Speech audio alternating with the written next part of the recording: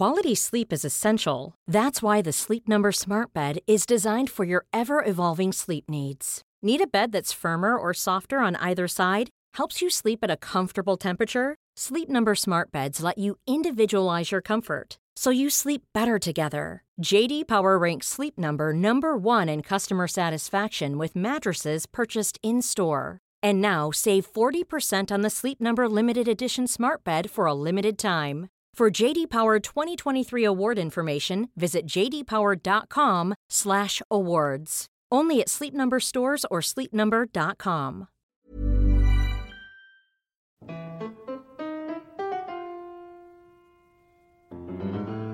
Hello, and welcome to Rational Security, the Irrational Security Edition. I'm Shane Harris of The Daily Beast, feeling totally unhinged and irrational this week, you guys. I'm completely off my rocker, I'm Shane. so off my rocker. I am just, I'm off over the bend, unhinged, reporting my Muslim neighbors to the authorities. And still so much more sane than a lot of our politicians. Definitely. In fact, I'm going to run for president now on that the space soon to be vacated, perhaps, by the Republican the front runner. Shane, I'm just this shade of less crazy than Donald Trump. That's your new Just slogan. shameless. Yeah. Crazy than Donald Trump. It's a low bar, people. It's a very low bar, and I'm going to shimmy right under it. Of course, we're going to get to Senor Trump later in the podcast. Boy, been quite a week. I'm joined, of course, as always, by my friends Tamara Kaufman with us. Hello, Tamara. Hello, Shane. And you're probably feeling a little more rational than we let on. Yeah, well, I'll give you my own definition of insanity a little later in the broadcast. I look forward to that. We're previewing all of our word plays here in the intro. And, of course, our friend Ben Wittes. Hello, Ben. Cheers to you. Got a glass of scotch, so the scotch is back fine. on the podcast. We're doing great. This is the best podcast ever. And we're joined again by our friend Susan Hennessy. Hello, Susan. Managing editor of Lawfare. Nice to be here. You're not drinking scotch. Regular guest, not drinking scotch. Wise woman. Are you feeling irrational? I'm holding it together. You are? For now. Even in this crazy world? She hasn't heard our wordplay yet. Oh, okay. Well... Well, see, the game today is can we make Susan blink? And so by the end of the podcast, if she is not holding it together, then we win. Susan, you're one of the more rational, security-minded people I know. Thank you. Yeah, we're going to see. High compliment. We're going to see if we can shake you by the end of this podcast. All right, let's do it. All right, this week on the podcast, Barack Obama tries to reassure the nation that ISIS is not winning. Donald Trump has a different plan to keep America safe. And John Kerry is so over the Middle East peace process. Plus, as always, object lessons. I think I'll start with wordplay, which is going to be Barack Obama's Oval Office address on Sunday, the third Oval Office address that he's given in his presidency. Watched by the way, 46 million people, in case you were taking count. That's what you get when you find the one very narrow slot between Sunday afternoon football and Sunday night football. That's right. And it also was smart of him to go on before Homeland. Yeah, because it is good this season, and I would totally have TiVo'd the speech and not Homeland. Talk about unhinged. Yeah. I mean, come on. Right. Come on. Whoa, spoilers. This is the world we live in. So he gave this address in the Oval Office, and he clearly was motivated by the shootings in San Bernardino, which killed 14 people, and we're still learning more about that, but that appeared to be ISIS-inspired, perhaps, as the president put it. I don't think he used the word ISIS-inspired, but saying that we don't have any clear connections, per se, to show that this was directed by ISIS. But these appear to be people who we're using this vague term again, radicalized, inspired to do something by ISIS or some kind of fealty to Baghdadi, which one of the shooters expressed on a Facebook post during the shooting. I'm just going to say about this speech that I found it to be incredibly underwhelming. And nothing new.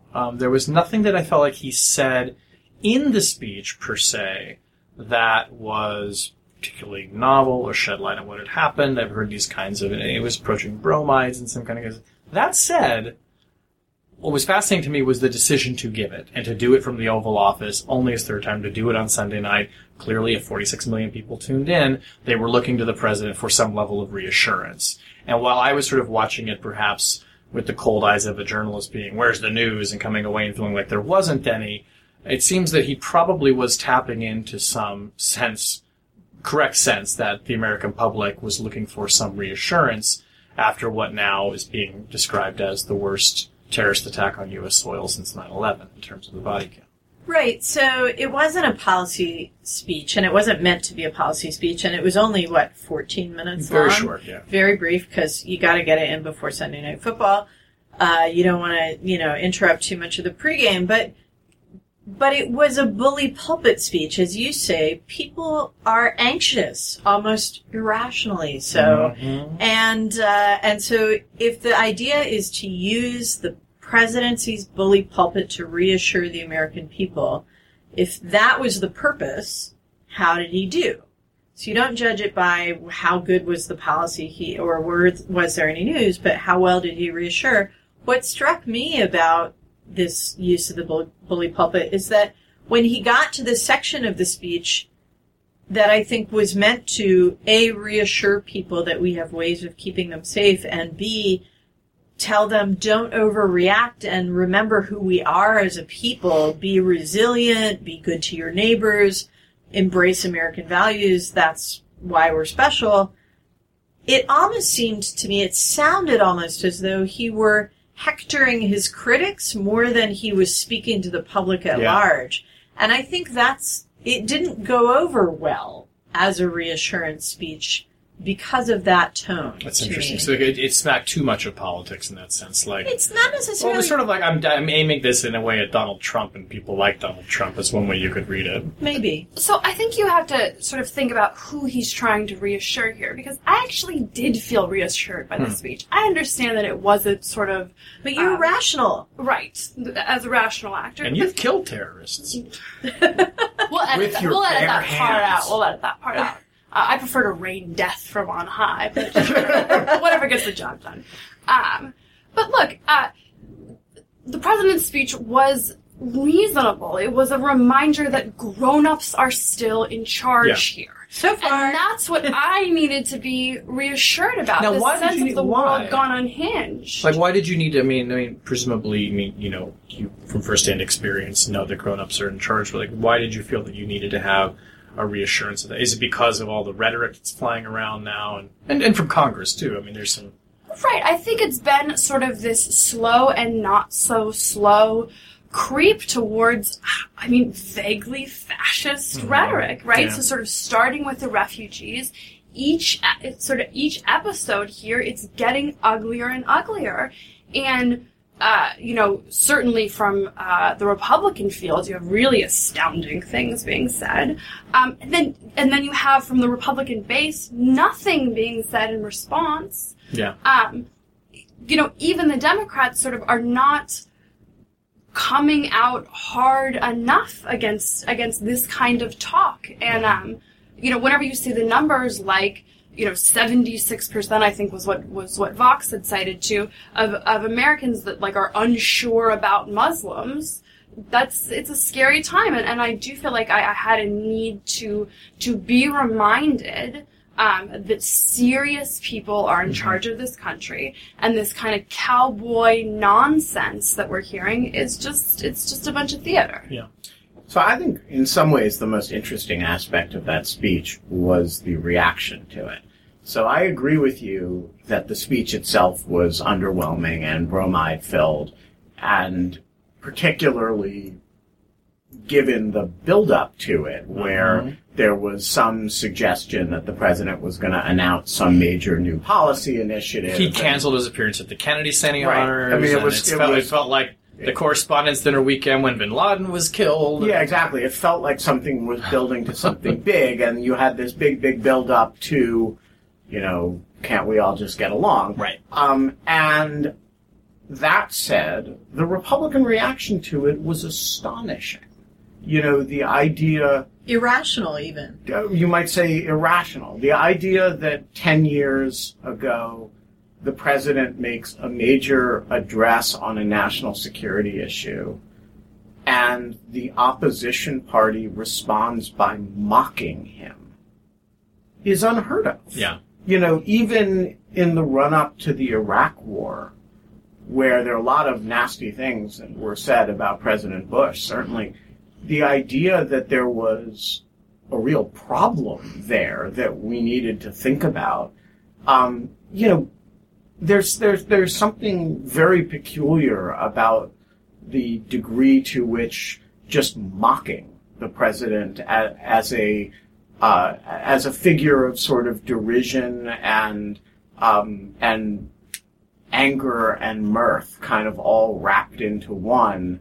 Well, I didn't see mirth. I definitely saw derision, but it wasn't.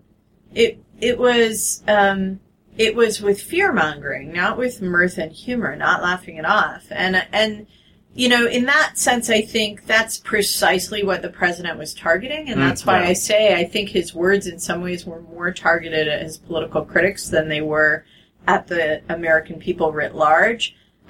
He was kind of wagging his finger and saying, how dare you play politics with our core American values? This isn't who we are, and scaremongering doesn't help anything, and in fact it even helps the terrorists, so you should be ashamed of yourselves. And their response was to double down on it, because it works. And I think when it seems to work politically for them. And when I look at this back and forth, I would wish that the president had managed to rise above that ugly political fray a little more. And maybe that requires a little bit more empathy for the fear and the anxiety, along with the reassurance both on policy grounds and on sort of societal resilience grounds. Instead, I think what he did was say, let me tell you what we're already doing. We're already doing all this stuff, so get off my back. That was kind of how the policy section sounded to me. And then the values section was how dare you, finger wagging. Right. So I agree that he came off as defensive in a way that was not what you wanted in that situation. But I guess I'm a little bit perplexed that in this environment it seems to be enough to say, if you're Jeb Bush, who said this on the Sunday talk shows that same day, basically, we need leadership that leads and strategy that strategizes, and we don't just want to have tactics that tactic. Okay, well, good point. So all of my criticism that I just made was about tone, and substantively, let's all embrace the fact that this is a really hard problem. Yeah. Right. And the policy is a complicated policy that is unsatisfying because it's difficult and it's going to take a long time, and the victory, such as it is incomplete. So that does make it easy for Jeb Bush, but maybe it also means that I'm being a little too tough on Barack Obama. Right. I mean, I guess what bothers me here is, I can totally see where Lindsey Graham and John McCain are coming from, which is... No, they also want strategy that's strategizes. No. They propose something very specific. We need to build the following type of ground force involving the following countries, the following numbers, and we need to be able to put in X number of people in order to get that done. Now, they may be right or they may be wrong about what they're proposing, but at least they're proposing something. The vast majority of the Republican rhetoric is to accuse Obama of not doing enough and then suggesting that he do all the things that he's in fact already doing. And I think there's just something very strange about, we're not doing enough to tackle ISIS. We need to have a plan to disrupt and destroy and use, air power and not, some ground troops, but not too many, and the president agrees. Get a coalition together to defeat and destroy. Yeah. But I do think that returns to Tammy's point about this primarily being a question of tone. Look, to the extent that Obama is sort of trying to create the difference between profiles in courage and clowns. One, he could have stepped up his own game. We've certainly seen that he's capable of really some moving kind of and he was throwing some political work. pot shots in that, in jabs in that speech, yeah. Right, and then it does make sense, it is rational for the, for the Republicans to sort of respond to that effort by trying to to minimize him and to make him seem sort of as foolish and petty, as they've been being. So you're saying that he opened himself up to that? I'm saying that to the extent he was attempting to achieve the tone or the rhetoric of, our nation's values, I don't think he hit that quite high enough. And I think that the Republicans were successful as a reality in terms of the numbers, were really successful in knocking him down. So I guess the question that we'll have to try to answer over the course of the next several days or weeks is whether Trump, in going so far overboard into truly loopy and hateful rhetoric, banning all Muslims from entering the United States, has now generated in the Republican Party such a backlash that it gives Obama space to do what he couldn't do on Sunday night. Well, that's an excellent segue into our Why, next thank wordplay. you, Shane. It's I almost try as if to you be planned good at segue. And Ben, yes, you're going to take that up. Donald Trump and his keep out the Muslims. What does he call them? Yeah, well, I know Muslims. They're great people, but kick them out. But kick them out. Whereas Bernie Sanders, who doesn't seem to have hostility for Muslims, doesn't also seem to know how to pronounce them and does seem to, call them Muslims. At least he's not denouncing them. At least he's not denouncing. Muslims or Muslims? It does seem like a Z to me, but, I think some of Bernie Sanders' press people need to work with him on the pronunciation of Muslim or Muslim or Muslim, just got to work on that a little bit, Bernie. Yeah, you got nuclear, now work on Muslims. Right. Look, I'm sitting at my desk yesterday, and I get this email from a woman named Mayal Sadani, who has occasionally written for Lawfare about Egyptian politics. And it is a very beautiful and quite impassioned kind of personal essay about what it's like to be an American Muslim over the past few weeks. And I had just tweeted out that it is a moving story about, the experience of being an American Muslim when my phone gives me an alert from the New York Times that Donald Trump has called for, barring Muslims from I think the he actually United said States. shutting down Muslims. It Yeah. was like some totally inartful phrasing, like, Wow. Yeah. And he's now Shane's clarified. objection is that he wasn't eloquent enough Yeah. in Right. calling. You're For right. grammaticals, That right. is the primary problem. But he clarified today, I think, that even Muslim citizens, if they were outside the country, would not be allowed back Right. under his proposal. So it's not like he misspoke or something. no. And I was thinking, so this comes a few days after Jerry Falwell Jr. said we all need to get guns so that we can, when these things happen, we can, take out the Muslims.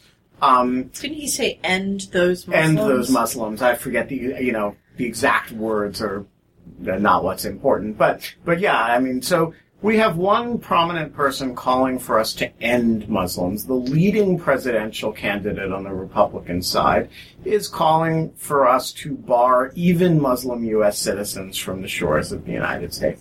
So I had two reactions to this. One semi-serious, which was that I had a feeling that every day I should take a picture of a nice American Muslim and just tweet it with some appropriate, hey, this is the person that, Donald Trump wants to keep out of the country.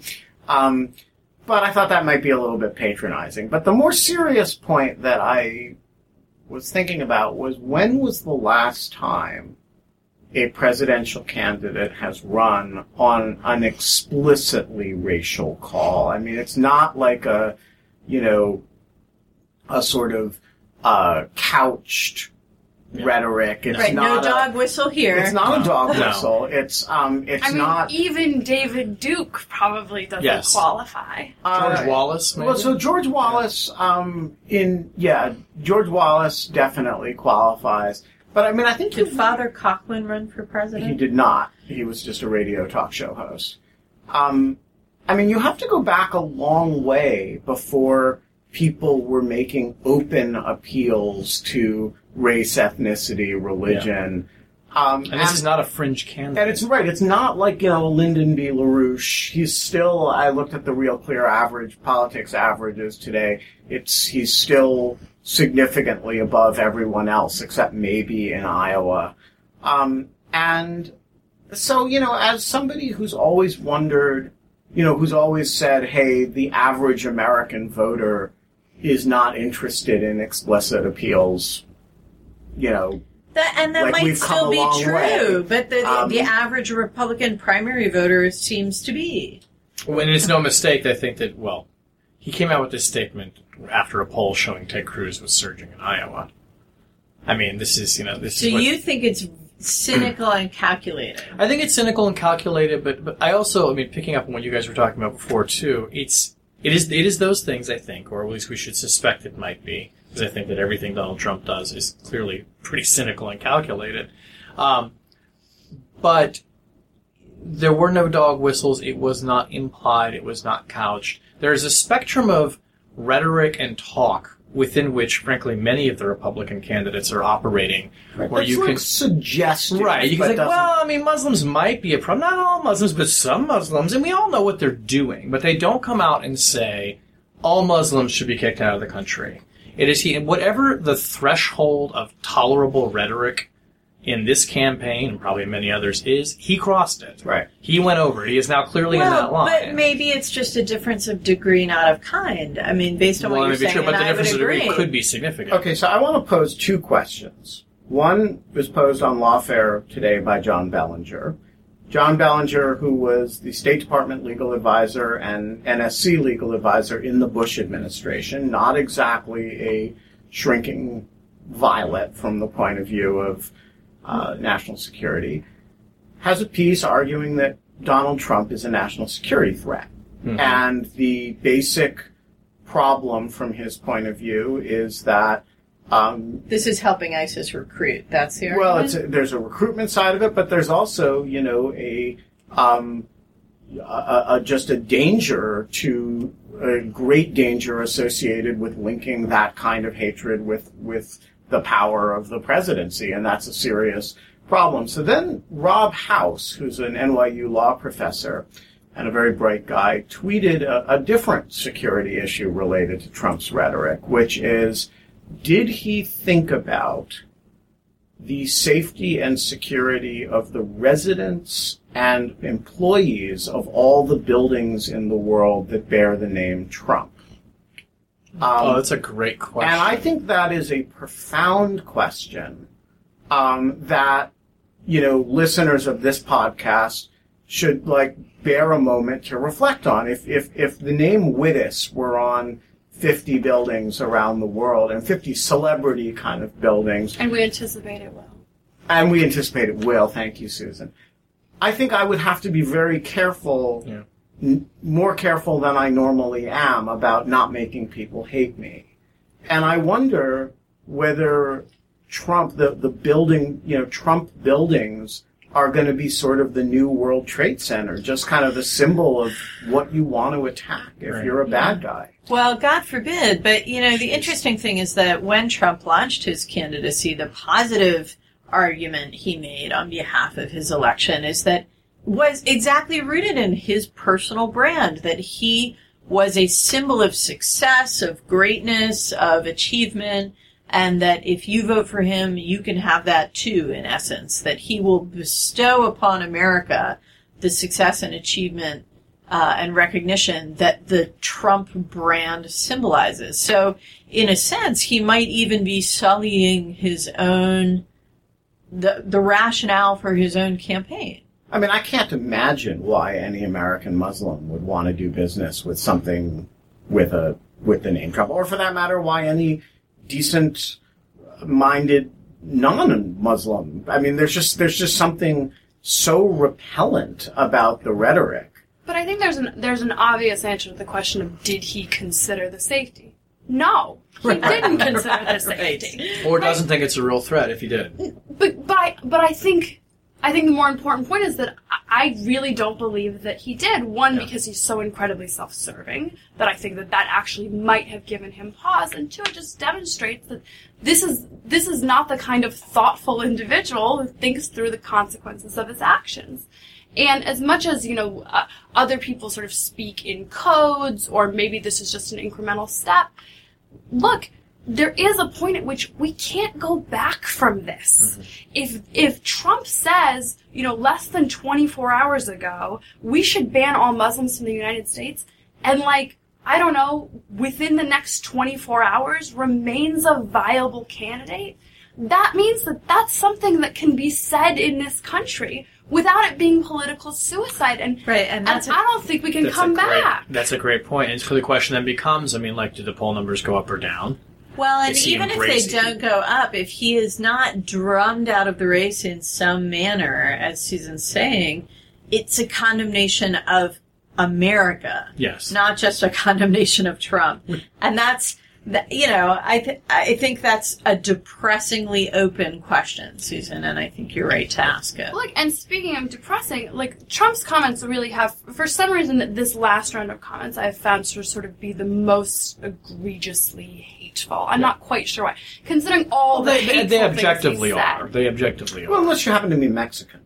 Yeah, that's right. But no, he wasn't also calling for, kicking out Mexican Americans. No, but he was calling... Just the rapist one. Yeah. Right. So it's pretty damn close to where he began. He was, he did start by saying... Which is what started that this Mexico whole campaign exported off, their by the rapists to us. Right, but let's also remember, there are a lot of Republican politicians in office in this country who over the last several weeks have said things like, I'm not against all Muslims, but Sharia law is a threat to the United States. Yeah. Which, if you're a Muslim, there's not a hell of a lot of difference between those two things. And so that's why I say the fact that this is really a difference in degree, not a difference in kind.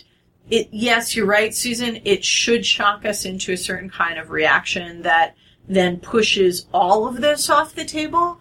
But that threshold that you've been talking about was crossed already. Right. But something about this, I think, has crossed the threshold for me personally as somebody who has served in the intelligence community, who thinks about national security policy issues as a profession, to say at what point do I have an obligation to reconsider my worldview, which is one that is supportive of robust national security authorities, that tremendously believes in the rule of law. I have a lot of faith in the civil servants who carry out the mission of the intelligence community, the military. I am your pro-national security person. At what point do I have to look at myself and say, I know what these tools look like. What if Donald Trump wins? Yeah. And gets to wield them. Right. Or Le Pen in France, or these other, in the hands of genuinely malevolent actors. Yeah. And I have to be honest here. I've never really considered the notion that kind of person could be president of the United States. Not in my heart of hearts. I have not considered that notion. Mm-hmm. And do you still think, do you worry that he very well could become president? Or do you think that this threshold that, you say he crossed, and I think he crossed too, has doomed him? And that this is the beginning of the end? I think at some point, if you refuse to consider the numbers, then you're not. You're in denial, right? That's what I've thought for a while. Of course, there's a possibility he's going to be president.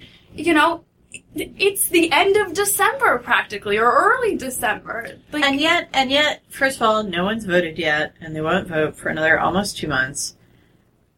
And so this candidacy and a bunch of other candidacies could collapse very quickly once people actually start voting. The other thing is,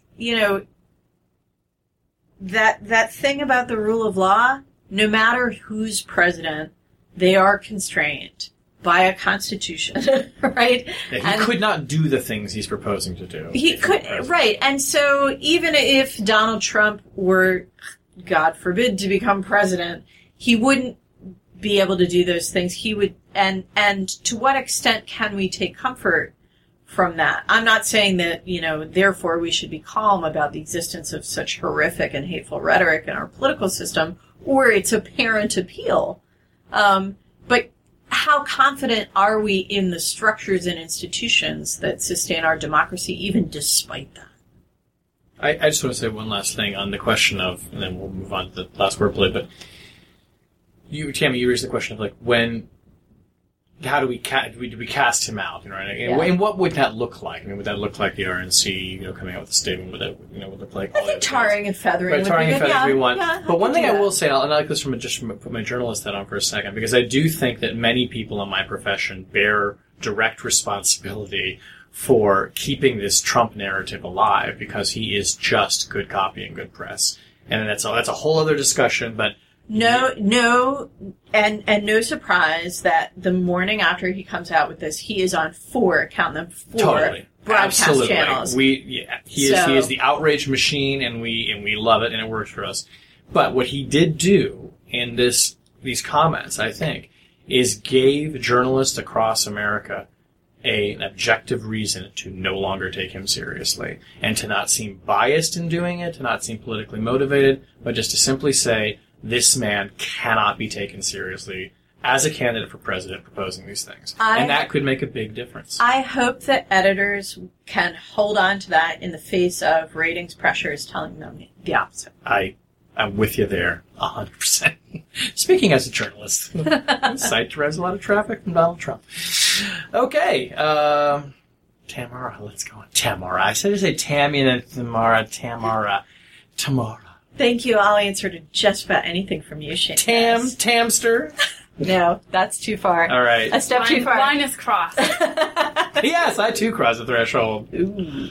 All right. So if we weren't depressed enough, I wanted to bring to you the sobering text of Secretary of State Kerry's address to the Saban Forum this weekend. Full disclosure, the Saban Forum is a U.S.-Israel dialogue sponsored and run by yours truly at the Center for Middle East Policy at Brookings. Should I read it in my John Kerry voice? Yeah, we'll get there. Maybe that would cheer us up. But I'm allowed to say that. This is John Kerry, the deal maker, the eternal optimist, the man who, even after everyone else in the U.S. government had given up on Arab-Israeli peace, wanted to give it one more try. And he came to this Saban Forum to say, we're done. We're done. And, it was a little bit shocking. I didn't actually think he was going to do it, but wow. It was, and it wasn't, if those of you who may remember James Baker's famous line back in 1991, I believe it was, when he announced that the George H.W. Bush administration was done, he said to Israelis and Palestinians, here's the number of the White House switchboard. When you're ready, call us. Kerry, of course, couldn't be quite so blunt. He was not only more diplomatic, but he also left the door a little bit more open. And that raises the question of whether Israelis and Palestinians will even get the message that in these Kerry-esque tones said we're done. What he said was, here's what I know. The Israeli and Palestinian people deserve better, but the current path is not leading to a more peaceful future. I am concerned that unless significant efforts are made to change the dynamic, and I mean significant, it will only bring more violence, more heartbreak, and more despair. That's a fear, not a threat. And then he went on to lay out at great length fundamental questions that Palestinians have to ask themselves, like, do we think that these symbolic gestures or boycotts of Israel are going to bring us a state? Are we really doing everything we can to avoid violence? And then questions Israelis have to ask themselves. He said things that, I haven't heard from Israeli officials before, like the prime minister has been clear that he doesn't want a binational state, but many current Israeli ministers don't believe in two states. And so it was from Kerry, particularly from Kerry, a very dark speech. So two questions here. Number one is, do Israelis and Palestinians have any reason to believe an American administration, and maybe particularly John Kerry, when they say, we're done? This is back in your laps. Whatever happens is up to you. Or are they going to work on the assumption that no matter what, the Americans will dive back in to save us from ourselves? And number two, if this administration, at least, is really and truly done trying to make Arab-Israeli peace or manage the Arab-Israeli conflict for the next 13 months, what's likely to happen? I guess my mind goes to the question of, should they, I guess, take it seriously? I would say yes, because I feel like we sort of heard a little bit of this right after the peace talks collapsed. I guess it was 2 summers ago. And I remember hearing Martin Indyk being interviewed by Jeffrey Goldberg in Aspen. And it was kind of like this. It was like a eulogy. And he was very blunt about saying, like, you've got 2 parties to the peace process who fundamentally don't trust each other. And unless that's changed, this ain't going anywhere. And it was really kind of laying it out like, look, these are the facts, kids. I mean, it's kind of, he didn't say it's done, and he wasn't maybe as explicit and he wasn't as a sitting official any longer he wasn't. when he he was said a private that. citizen when he said that's exactly right, and it was a key difference. But he had just left. I mean, he was kind of literally still, fresh from government. But yeah, I mean, I guess it's, and I know Kerry has sort of been chasing this white whale of, the peace process for a long time, but, the writing's That's a new horror movie with Chris Hemsworth, right? Oh, it's going to be so good, yeah. too. Yeah, it's not doing well in pre-shows, though. That's true. That's another story. That's another podcast. But the point being is, I feel like the writing has sort of been on the wall here, and, part of me wonders, wants to say to Secretary Kerry, yes, thank you for recognizing what has been clearly the reality in the world and in your administration. But actually, I think there's value to real talk, right? Yeah. This is Kerry standing up. This is rational security, man. Untethering himself from the bonds of diplomacy and saying enough. And maybe whenever the facts on the ground are that you do have 2 parties that don't trust each other, that don't really have any modes of communication, that aren't actually moving towards a solution, maybe what needs to happen is something different than what has been happening. And so if Kerry is saying, this isn't working and we're done with it, maybe that is sort of heralds a new, at least the potential for a different path forward. So I think there's been this hypothesis for a long time among some American observers of the peace process that the U.S. cares a little too much, and you have to let Israelis and Palestinians stare into the abyss without the United States holding their hand before they'll really take seriously the danger ahead of them and do something to avert it. But I don't know, Ben, do you think that's what's going to happen? So I think, there's a subtext in a bunch of things that you've said that Kerry was, white whaling, obsessively overcommitted to something that was improbable, always. And I think just as he overestimated in a massive way after Condi Rice couldn't get this done, after Hillary Clinton couldn't get this done, after, lots of secretaries of state have invested a lot in it, and it's gone nowhere. And then Kerry comes along and says, well, there needs to be a push, kind of, because I haven't tried it yet. And just as that was always a sort of self-important, delusional sense of his own role, I think the idea that he now says, I'm done, will have a major impact, is also a overestimation of his own importance in the process. Well, and the fact of the matter is the peace process wasn't going anywhere while he was working on it, and it's not going anywhere now that he's not working on it, and it won't go anywhere until the basic calculation of one or both sides change. And the basic calculation right now, and nobody likes to say this, but I think it's true, is that the conflict isn't costly enough. The costs of resolving the conflict exceed the costs of perpetuating the conflict for both sides.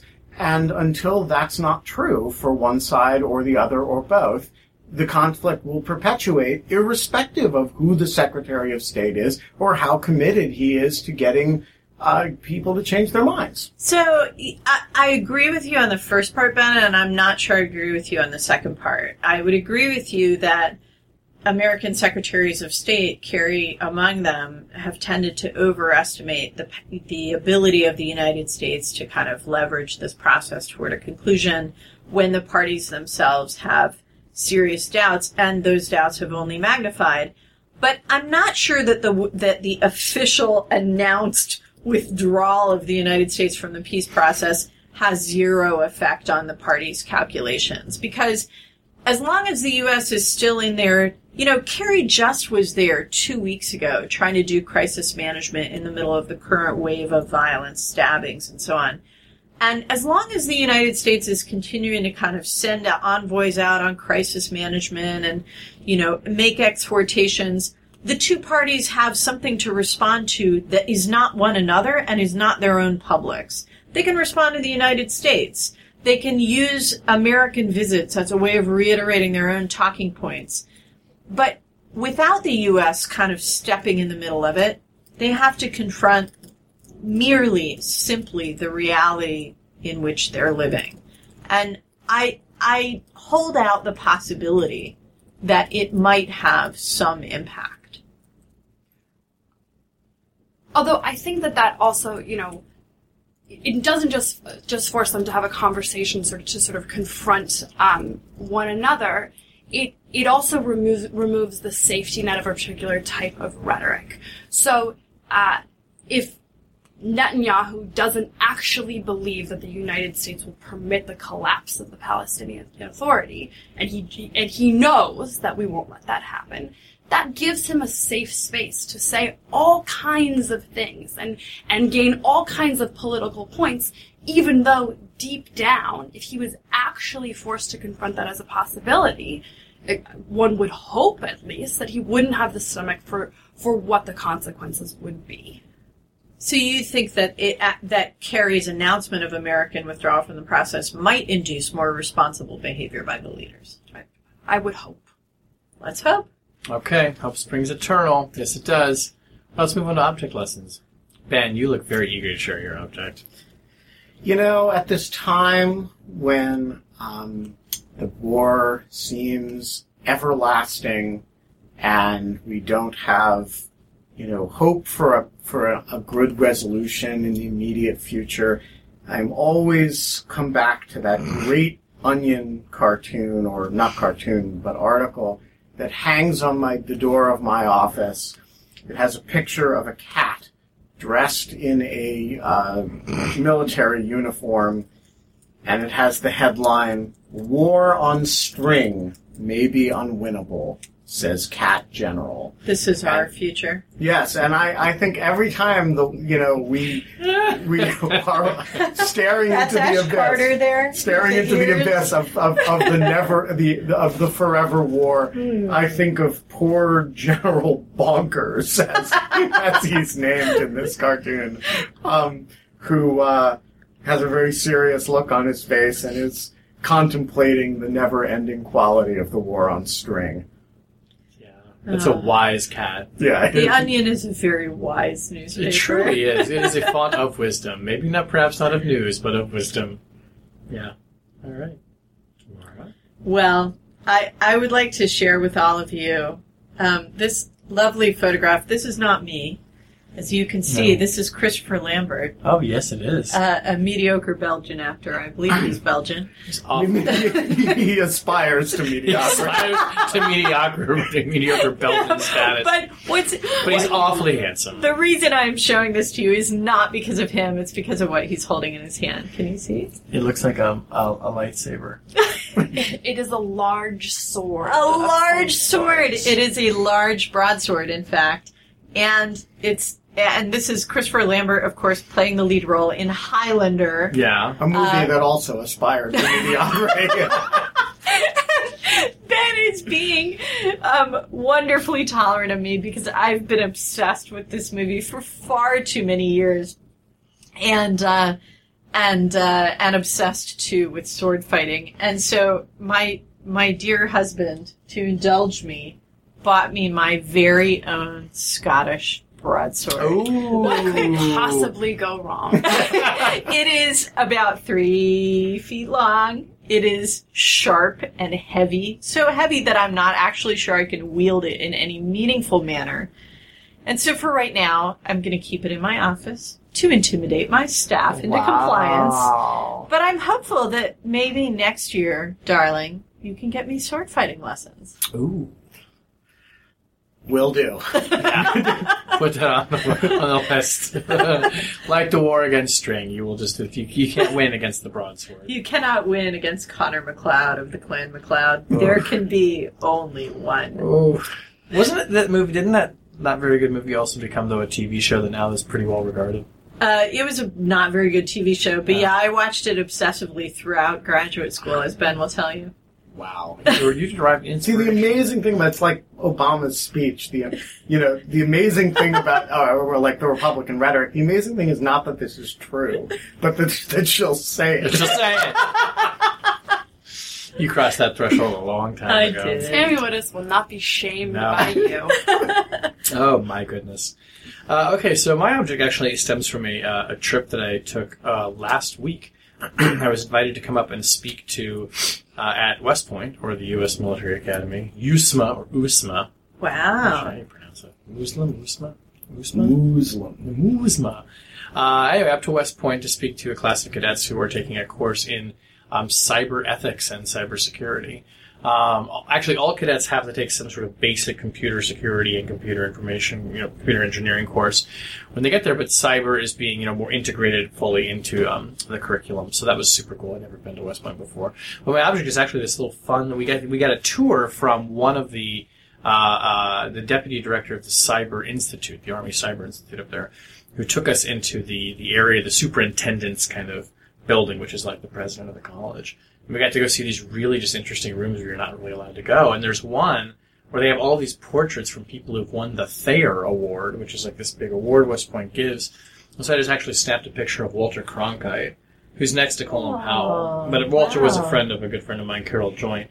So I took this picture and sent it to her. She was totally unimpressed. She was like, of course. I'm like, well, sorry, I thought this was news to you. That's an oil painting? It's an oil painting, and there's these oil paintings like all over the whole room. So this room you can't tell, but it's like a little chapel. It's cavernous and like it's like little chapel. It looks like a medieval chapel. I mean, it's big and the high ceilings. With the walls lined with oil. With these oil portraits. So you've got like Colin Powell, you've got Neil Armstrong, Bob Hope, Walter Cronkite. I mean, it's sort of people who've made great contributions to America. You'll be on that wall one day, Shane. Oh, sure, right next to Walter Cronkite. Mm-hmm. There's space, as you can see. That's right, journalists. That's the Shane space. Sure there is. But anyway, it was great, and if anyone from West Point's listening, would love to come back. It was really cool, actually, to be up there. Not that he's soliciting an invitation. No, they've invited me to come back, of course. They're all about it. But no, it was great. It was really good, and it's, a bright future up there. It was really affirmed my spirit in America. Those are the people we're training to keep out Muslims. That's true, and to win the war on string. Yeah. And boy, howdy, are they ready for it, too. I'll lend them my broadsword. They look a little tired at class, I'll be honest with you. They've been having a late night. But okay, that's all right. So that brings us to the end of the podcast. Rational Security is a production of Spaghetti on the Wall Productions. You can find links to other show pages and archives of our episodes at spaghettionthewallproductions.com. You can follow us at RATL Security on Twitter. We're not on Instagram. No, We that's should because we're an audio show. It's an audio show. Well, we have objects. We could be on SoundCloud. Sure we could. We're on SoundCloud. We're up there someplace. No, we're not on SoundCloud. No, we're not. We're just kidding. We are in the cloud, though. Don't waste your time looking for us on SoundCloud. You will find nothing. You can find a Lawfare podcast on SoundCloud. Oh, or some Lawfare stuff on SoundCloud. You haven't log rolled in a while, so thank you. When you download the podcast from wherever, not SoundCloud or wherever you might find Lawfare, please leave us a 5-star rating. We would love that. And comments for us as well. The podcast is edited, as always, by Jen Howell. Our music was performed this week by Donald Trump and the Musical Muslins. Ooh. I think it would have to be Bernie Sanders and the Muslins. Oh, but Bernie Sanders means well.